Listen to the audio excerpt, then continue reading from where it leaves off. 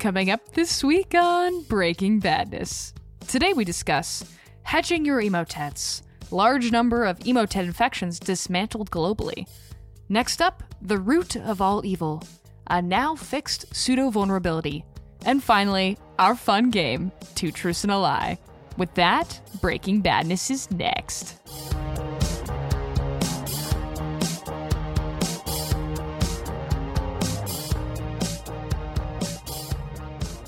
Welcome to Breaking Badness, episode number 74, recorded on February 1st, 2021. I'm your co-host Kelsey, living life in the sass lane, LaBelle. With me co-host Chad, an emo tete-a-tete Anderson.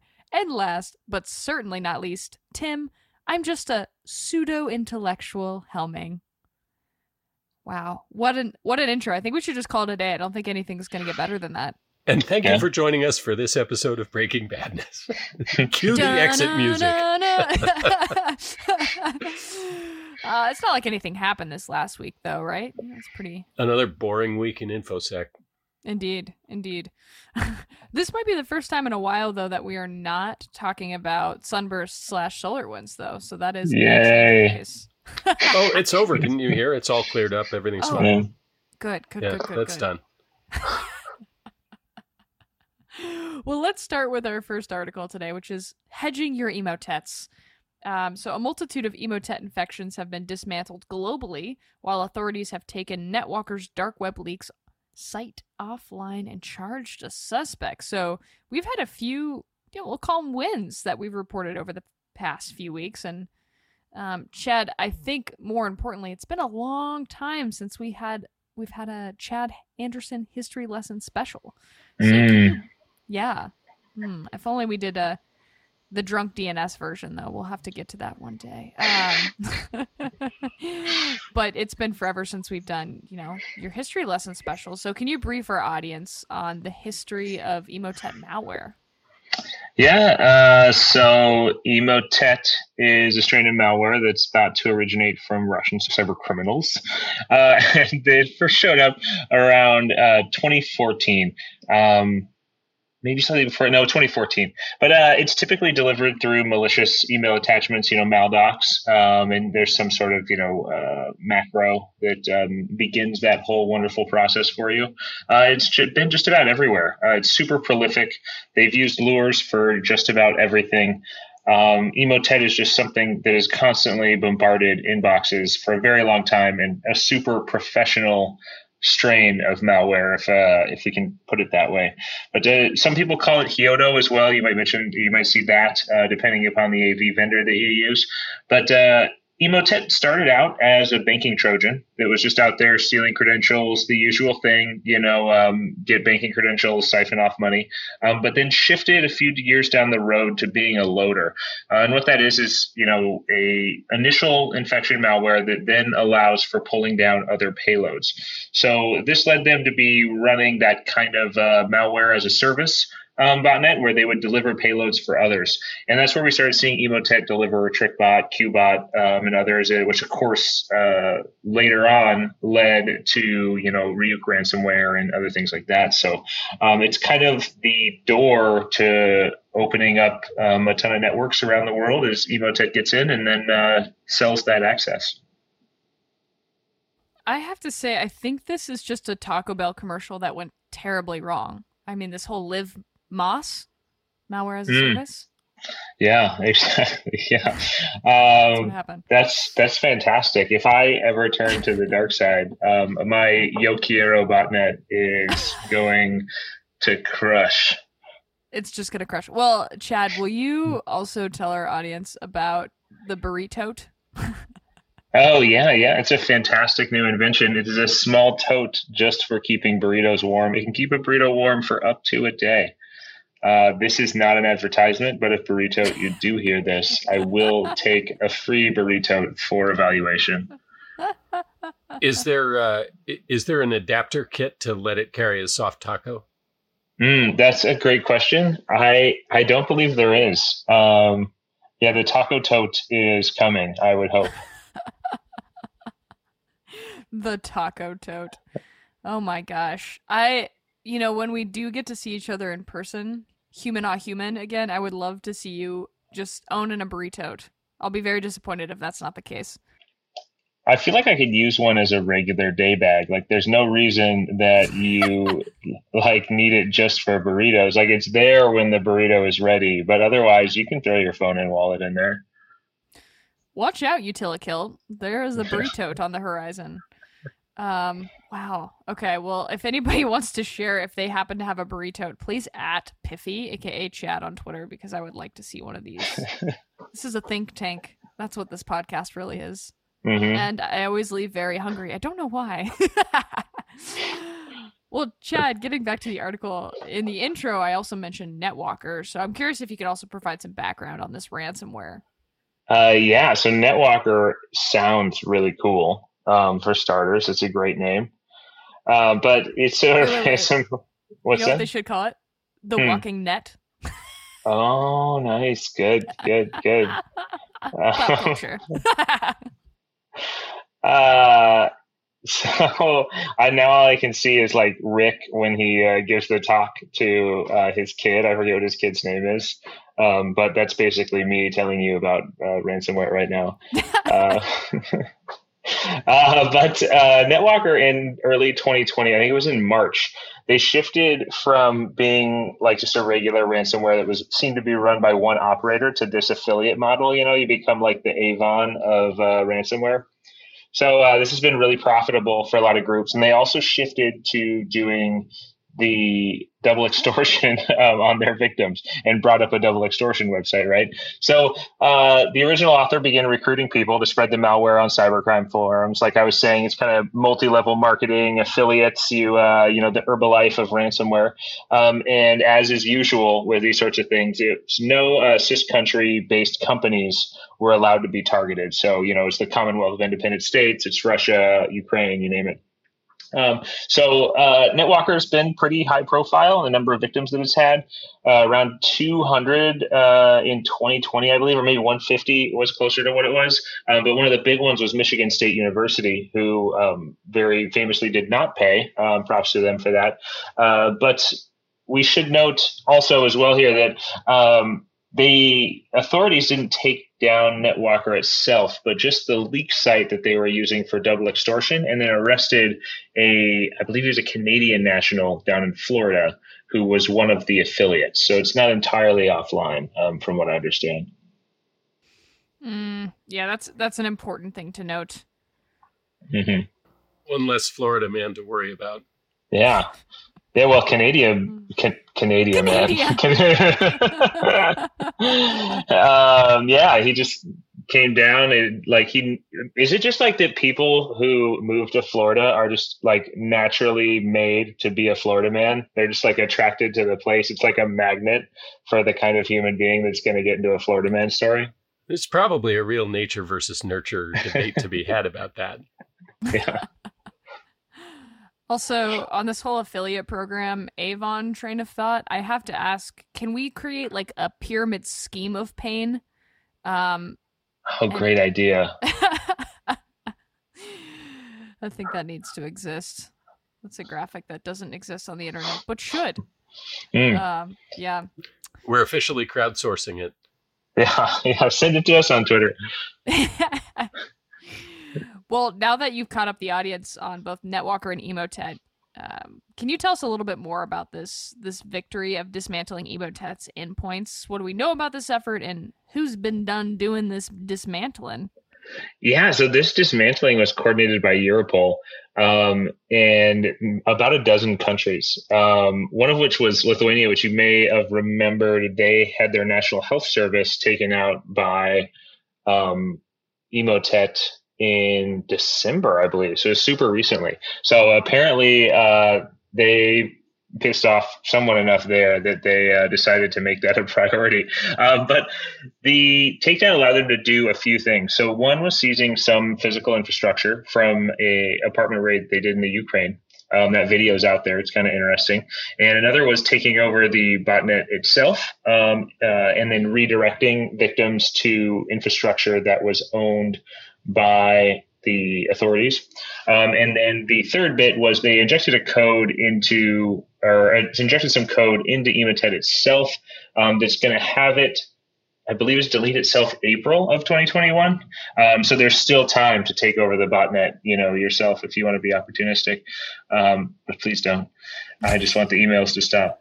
But altogether, it's like a pretty Herculean effort, and took down probably the most prolific and professional botnet that's out there. So I really did think that Emotet was just like a thing to stay, kind of like the common flu, or maybe COVID at this point, and that I would just be seeing Emotet emails for years to come. So I'm kind of happy to have it slow down a bit. I actually have, in a lot of my VirusTotal hunting rules, I purposefully throw out Emotet infections when I'm looking for things out there, and it's kind of funny just to see that all fade away.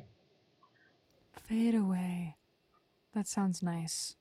Well, you also mentioned the infrastructure. I'm curious if you can provide any more information on what infrastructure was seized by authorities and how the infrastructure was used by the folks at the Emotet. The Emotet LLC. No one's in trouble because it was limited liability. But so they seized a number of administration servers, from what I understand, like hundreds from around the world, or maybe dozens. Anyways, a large number, enough servers that they would have to be administered, hopefully automatically with Ansible or something instead of by hand. But who knows? Reason I say who knows is because they raided an apartment in the Ukraine, and if you watch the video, it'll make you feel a lot better about your work at home desk setup.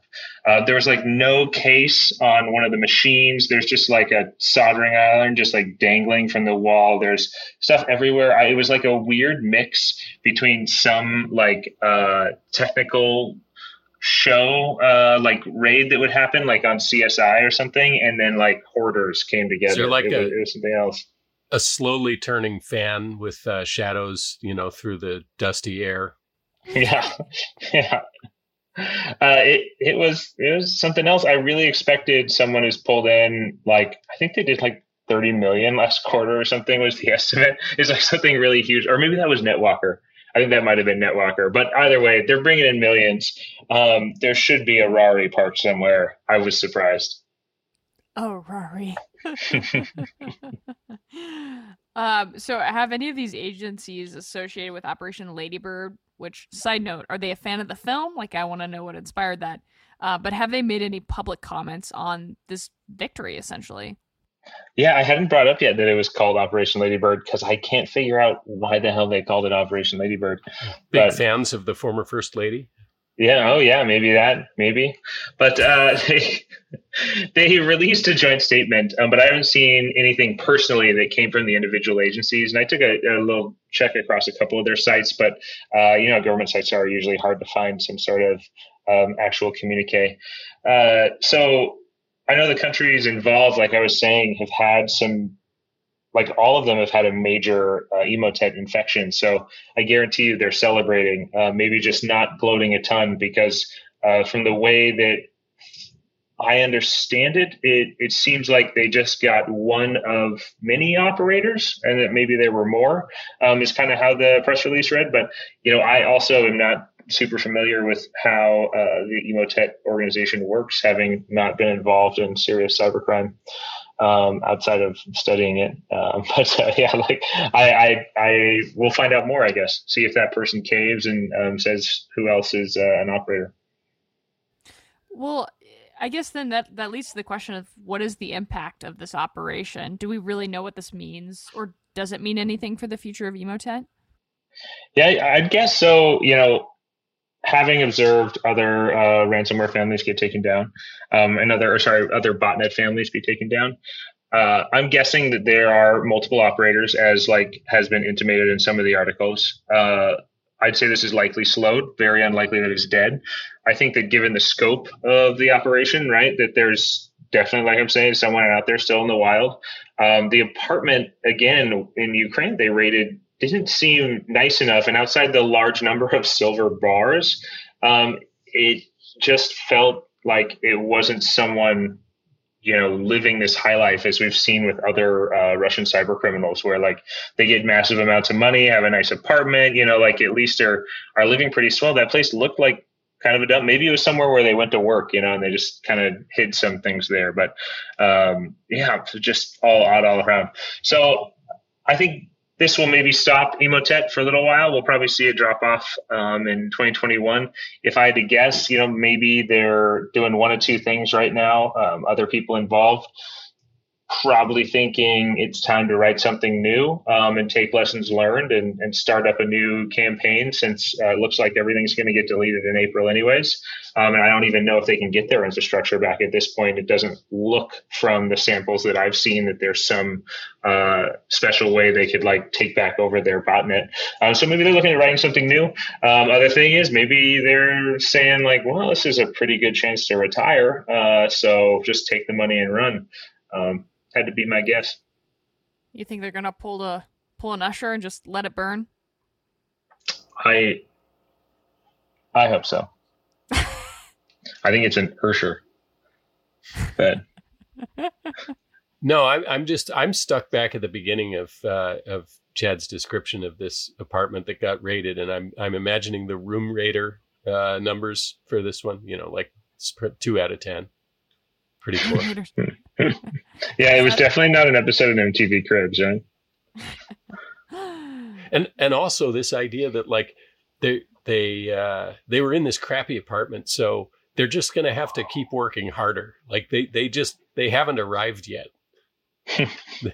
They've got more serious work ahead of them to get to that lifestyles of the rich and famous hackers world.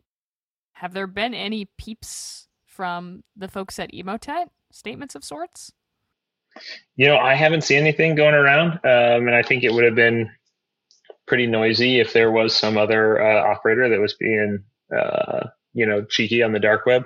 I'm sure they're swearing in some corner of some IRC chat room they don't have access to with their friends, as they know how those groups communicate. But yeah, not that I've seen. Nothing on Telegram, nothing on any sort of dark forums. It's just been their PR firm might have gotten taken down too.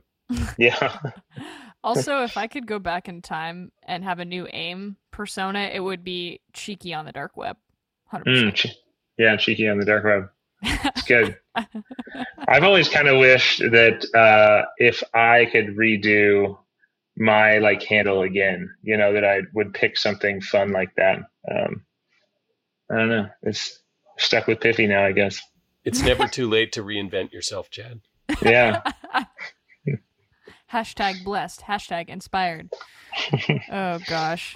All right. Well, Tim, after you've heard and basically been in the room where it happened after Chad's description, what would you rate this at from that 0 to 10 rating? I think, well, I guess for this one, we would be on the goodie rating, right? Rather than the hoodie ratings. So how many goodies is this? How many warm cookies? Yeah, how many warm cookies? So, I gotta believe that, as Chad said, this is not the last we're going to hear from this crowd.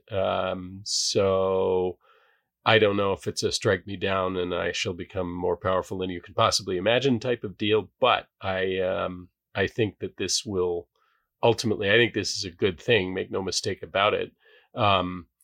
How big a dent it will make in the global scourge of ransomware, I'm a bit skeptical. I don't know. I'm going to call it like 5 goodies, and out of 10. And that's no disrespect to the all the work that went into this takedown. It's just a statement about how huge this problem is. And even though this was a big component or a big player worldwide, I think in the grand scheme of things, there's going to be more probably from these same actors. And certainly there's plenty more ransomware out there where this came from. Oh, indeed. And Chad, what would you think? Would you agree with that? I'm just going to go high on the goodie scale right now. I'm just going to say 9 out of 10. I am not seeing as much Emotet junk filling all my like hunt rules or, phishing things that come through or any other feeds that I get, I'm just like kind of happy for a little lull. It was like when they took that 5-month break, like what was it, back in 2019 or something? It was nice and quiet for a little bit. I like that. Chad, what was that score rating again? Is it 8? Sure. 8 sounds great. I'm real agreeable on this one. He's just feeling good. Chad. He's just a panda doing somersaults down the hill right now. Oh, is there a video of that? Because I would like to watch that. That sounds adorable. I saw a video of a panda going down a slide made of snow today. Oh. So that was pretty nice. Thanks, Internet. Thanks, Internet. I think that sounds about on par with the other video of the golden retriever or lab, I'm not quite sure, that runs into the stacks of leaves. That's a great set of videos. Yes. The leaf jumps. Yeah. Gosh. Anywho, we're going to take a hard right-hand turn to the root of all evil. So a now fixed pseudo vulnerability allowed any local user to gain root privileges on Unix-like operating systems without requiring authentication. So I'd like to back up, Tim, before we really get into what's happened in the more recent weeks here, and ask what pseudo is and how it's typically used and by who.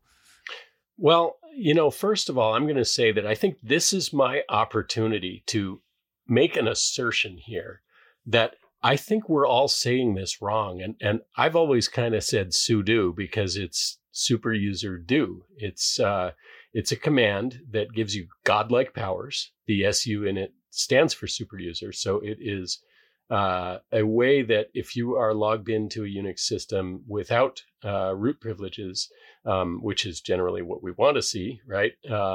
For users as well as processes.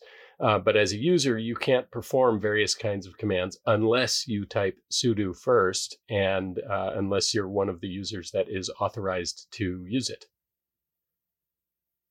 Sounds like this is a common case of subris. It is. Absolutely. It's how you express your subris. Well, that's good to know. Okay, so I'm gonna call it sudo from now on because that is a fine description. And so how does it work then? So, so a moment ago, I mentioned that typically you don't want general users to log on as root or like the equivalent in Windows of having administrator access, right? And that is because of the principle of least privilege, which says that any entity that interacts with the system, whether that entity is a person or a process running on a machine, should have the least privilege necessary to perform its functions. And the point is that anything or anyone can potentially be compromised. And when the thing that's compromised has the keys to the kingdom, you can have pretty big problems from that. So that's why when you're logged in as, if you're not logged in as root, you have to use sudo for commands that require root privileges, and you get prompted for the password when you do that. And again, if you're not in the sudoers file as a user that's authorized to do it, then you get rejected. So, really everything in security comes down to that least privilege principle. The problems occur when someone or something gets out of the boundaries of the privileges they're supposed to have. Oh, okay. Well, thank you. Thanks for that description, Tim. That's really helpful. And with all of that in mind, then what do we know about the recent privilege escalation vulnerability that was reported last week? Well, first thing we know is it has an awesome name, Baron Samedit, however you want to say it. But in case you're not up to date with your Haitian voodoo deities or Loa, this is a pun on one of them called Baron Samedi or Baron Saturday, who's a spirit of the dead, who's this very colorful trickster, troublemaker, foul-mouthed kind of personage. And the pun here is on a command called sudo edit, which is a key part of the picture here. So if we step back, this is a buffer overflow vulnerability where the system accepts input where it shouldn't. And the reason that happens in this case has to do with the escape character, the backslash. So normally backslash escapes special characters for control or logic, like the exclamation mark that acts as a null. But due to the flaw in this CVE plus a second flaw in sudo edit, if the command line argument that the user is sending ends in an unescaped backslash, the system will accept input beyond there, something it's not supposed to do. An attacker can use that to overwrite memory with an arbitrary buffer size. So if you run sudo edit with the -s or -i arguments on an unpatched system, this bypasses the automatic special character escaping that sudo is supposed to do. And that's the point at which arbitrary data can be written into memory, and problems happen from there. Turns into a sudo-don't, sounds like. Absolutely. Well, so then what is the results or impact? I mean, this certainly does not sound great.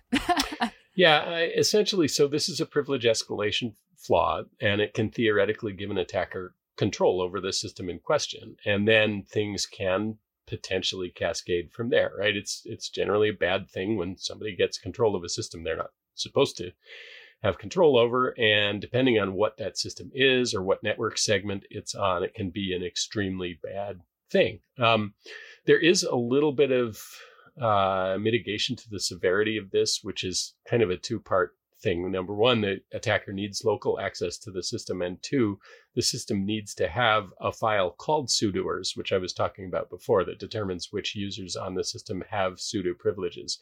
But the thing is, a vast majority of Unix systems will have that file, and there are lots of ways to get access to a system. So I would say don't take too much comfort in that mitigation, but this is something certainly to pay attention to. And that really leads to my final question, Tim, which is, what should you do, or what should your organization do if it leverages sudo to minimize the risk of this escalating? Yeah. So first off, I wouldn't necessarily think of it as leveraging sudo, and the reason I'm saying that is just a function in Unix-based systems. So almost every organization has something in there running some flavor of Unix, probably lots of somethings if it's an organization of any size. And that whatever those systems are, they probably include sudo and the sudoers file. So even if you don't regularly use that command, pretty much all the Unix variants support it. So this applies to basically some value of everyone. And what you need to do about it is patch. There are patches for a bunch of distributions that are already out. We'll probably see some more of them in the coming days. So this one is patchable, and folks should definitely do that. You know how in sports games, if like the home team scores so many touchdowns or goals or hits so many runs, everybody gets like a taco. I think there should be something like that with us bringing up patching. I think everybody, if we bring it up at least 4 times a quarter, everybody should win a get fabulous tacos. prize. They could win a burrito. A burrito. I think that's a good idea. It's perfect. Chad, you are not able to participate, to be clear, so you can't just bring up patching, so you get a burrito. I mean, I'm just going to swipe one from the original delivery anyways. You'll never know. Son of a... Oh my gosh. All right, well, Tim, thank you for that really detailed run-through of what's happened here. And Chad, with all of that in mind, what would you rate this from a hoodie perspective? I would normally, with a vulnerability like this, think that I would rate it a little bit higher. However, because it does require local access on Unix, and because if you have user access on most Linux boxes today, because everyone disables SE Linux and everything else, you almost always, it's pretty trivial to get root access. So I would probably put this actually at maybe a 6 out of 10. Like it's a problem. It'll be patched, but there's a lot of other places where there's a binary that has the setuid bit set that, you can manipulate in some way or another to do what you want and get your privileges escalated. So it just seems like yet another thing in on a Linux box where that can happen. Kind of grading on a curve. Yeah. This is fairly bad, but there's stuff out there that's worse. Yeah, I would be more afraid like if from a like login prompt, like a TTY prompt, you could just mash a bunch of keys and magically log in. Or if, like I think of what was it called so long ago now? You were able to just like spam a remote service, and if it cut out to bash at all, it would, oh my God, shell shock. There we go. Whew, wow, it's been years. But like that was a truly terrifying bug. So, well, Tim, what do you think after hearing Chad's analysis? Yeah, I was gonna say 5, so we're kind of in the same territory generally here. Good to know that this is patched. I imagine that given some time to think about it, we could probably come up with examples of where users exist that are not necessarily administrative type users, but they're users by virtue of some function of the system that that they, people have access to, so that they could escalate from there. But it's patched, and it's a little bit esoteric. So yeah, I'm going to call it 5 out of 10, and the severity will be going down fairly quickly in the sense that the patches are out there. The patches are out there. The truth is out there. Well, excellent. And Tim, I should have said, I'd like to hear your thoughts after Chad responded to your analysis with his analysis. And then what's your analysis? So much analysis. Anyway, let's move on to our final segment, which is always fun. 2 truths and a lie. And so the way this game works, just like 2 truths and a lie, the old-fashioned game, but rather than talking about ourselves, Chad's actually going to be providing 3 article titles, 2 of which are true, 1 of which is a lie. And Tim and I are gonna try to sniff it out. And of course, there is a point system, so there's some skin in the game here. Maybe they're all lies this week. Chad? Maybe they're all true. He's going to Kobayashi Maru this whole thing. I'm changing all of my points in the document right now to whatever makes me win. But all right, let's do this thing. Article title number 1. DocuSign themed BazarLoader campaign strikes again. Article number 2. Kids find security vulnerability in Linux Mint by smashing keys at login. And article number 3. DigitalOcean latest identified victim of SolarWinds supply chain attack.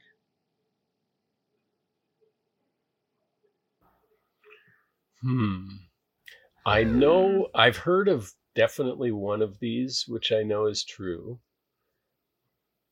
I don't know. Kelsey, are you going first or am I going first? Depends on where the solar winds blow us, Tim.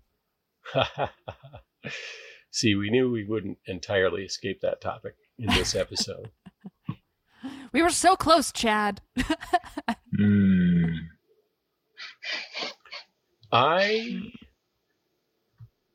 I think I'm gonna go with the lie being the what was the third one? DigitalOcean latest identified victim of SolarWinds supply chain attack. See, the problem with that one is if that's your lie, it's gonna be true like, tomorrow. So that's what makes that one tricky. We're in like an Oklahoma Dust Bowl situation here with the solar winds just keep coming through, and that's right. I'm gonna go with number 3 is a lie. I know there's a new BazarLoader campaign. I actually don't remember for sure about the DocuSign angle, but definitely sounds quite they all sound plausible. Anyway, put me down for number 3. I'll hope for the best. I'm in the same boat as you, Tim. That's what I'm thinking. I feel like I haven't seen that particular vendor in the news yet, but like you said, that could change. We might be saying it next week as a truth. So, yeah, that's my final guess as well. Bummer. You're both correct. That is the lie this week. Yay! Sad Chewbacca noise. Set. Chad Baca. Oh, I don't Wookiee yell on command. Totally. Those days are over. You have to talk to his agent about it now. Yeah, I have to get paid for it. Oh my gosh. There goes the quota for me trying to get you to make some specific sound during the episode. We still hit on it naturally. It came up organically. Oh my gosh. Well, yeah, it's, man. All right. Well, we've, by the way, I love the one about the kids that found that Linux keyboard smash vulnerability. I thought that was an awesome story. Yeah, that is great. I also just chuckled. That's why I had to put it in there. Darn kids. Good work. Utes. Well, excellent. I think that's all we have for this week. We hope to see you next week. Again, please tweet at Chad with any burrito photos. I think it would just make his week. It would indeed. Spotted in the wild. Yeah. Nat Gito burritos. Yeah. Just let him know how much you can fit in there. Like, if it really can replace the Utility, he needs to know that. Yeah. I think it does fit 2 burritos, which, that seems pretty good. That seems really inclusive. Like a burrito for you and your friend. Like end to end or side by side? Wow, that's a really great question. That I haven't even thought to really investigate. Yeah, hopefully they don't smash each other in there. Right. You've given us a lot to think about, Chad. Deep thoughts. Well, on that note, I'm going to go make some tacos, and we'll see you next week on Breaking Badness. Bye. Adios, amigos. That's about all we have for this week. You can find us on Twitter @DomainTools. All of the articles and IOCs mentioned today will be included in our blog post, which can be found at domaintools.com/resources/podcasts. Catch us every Wednesday at 9 a.m. Pacific time when we publish our podcast and blog. That's all we have for this week. We'll see you next week on another episode of Breaking Badness. Until then, remember, don't drink and click.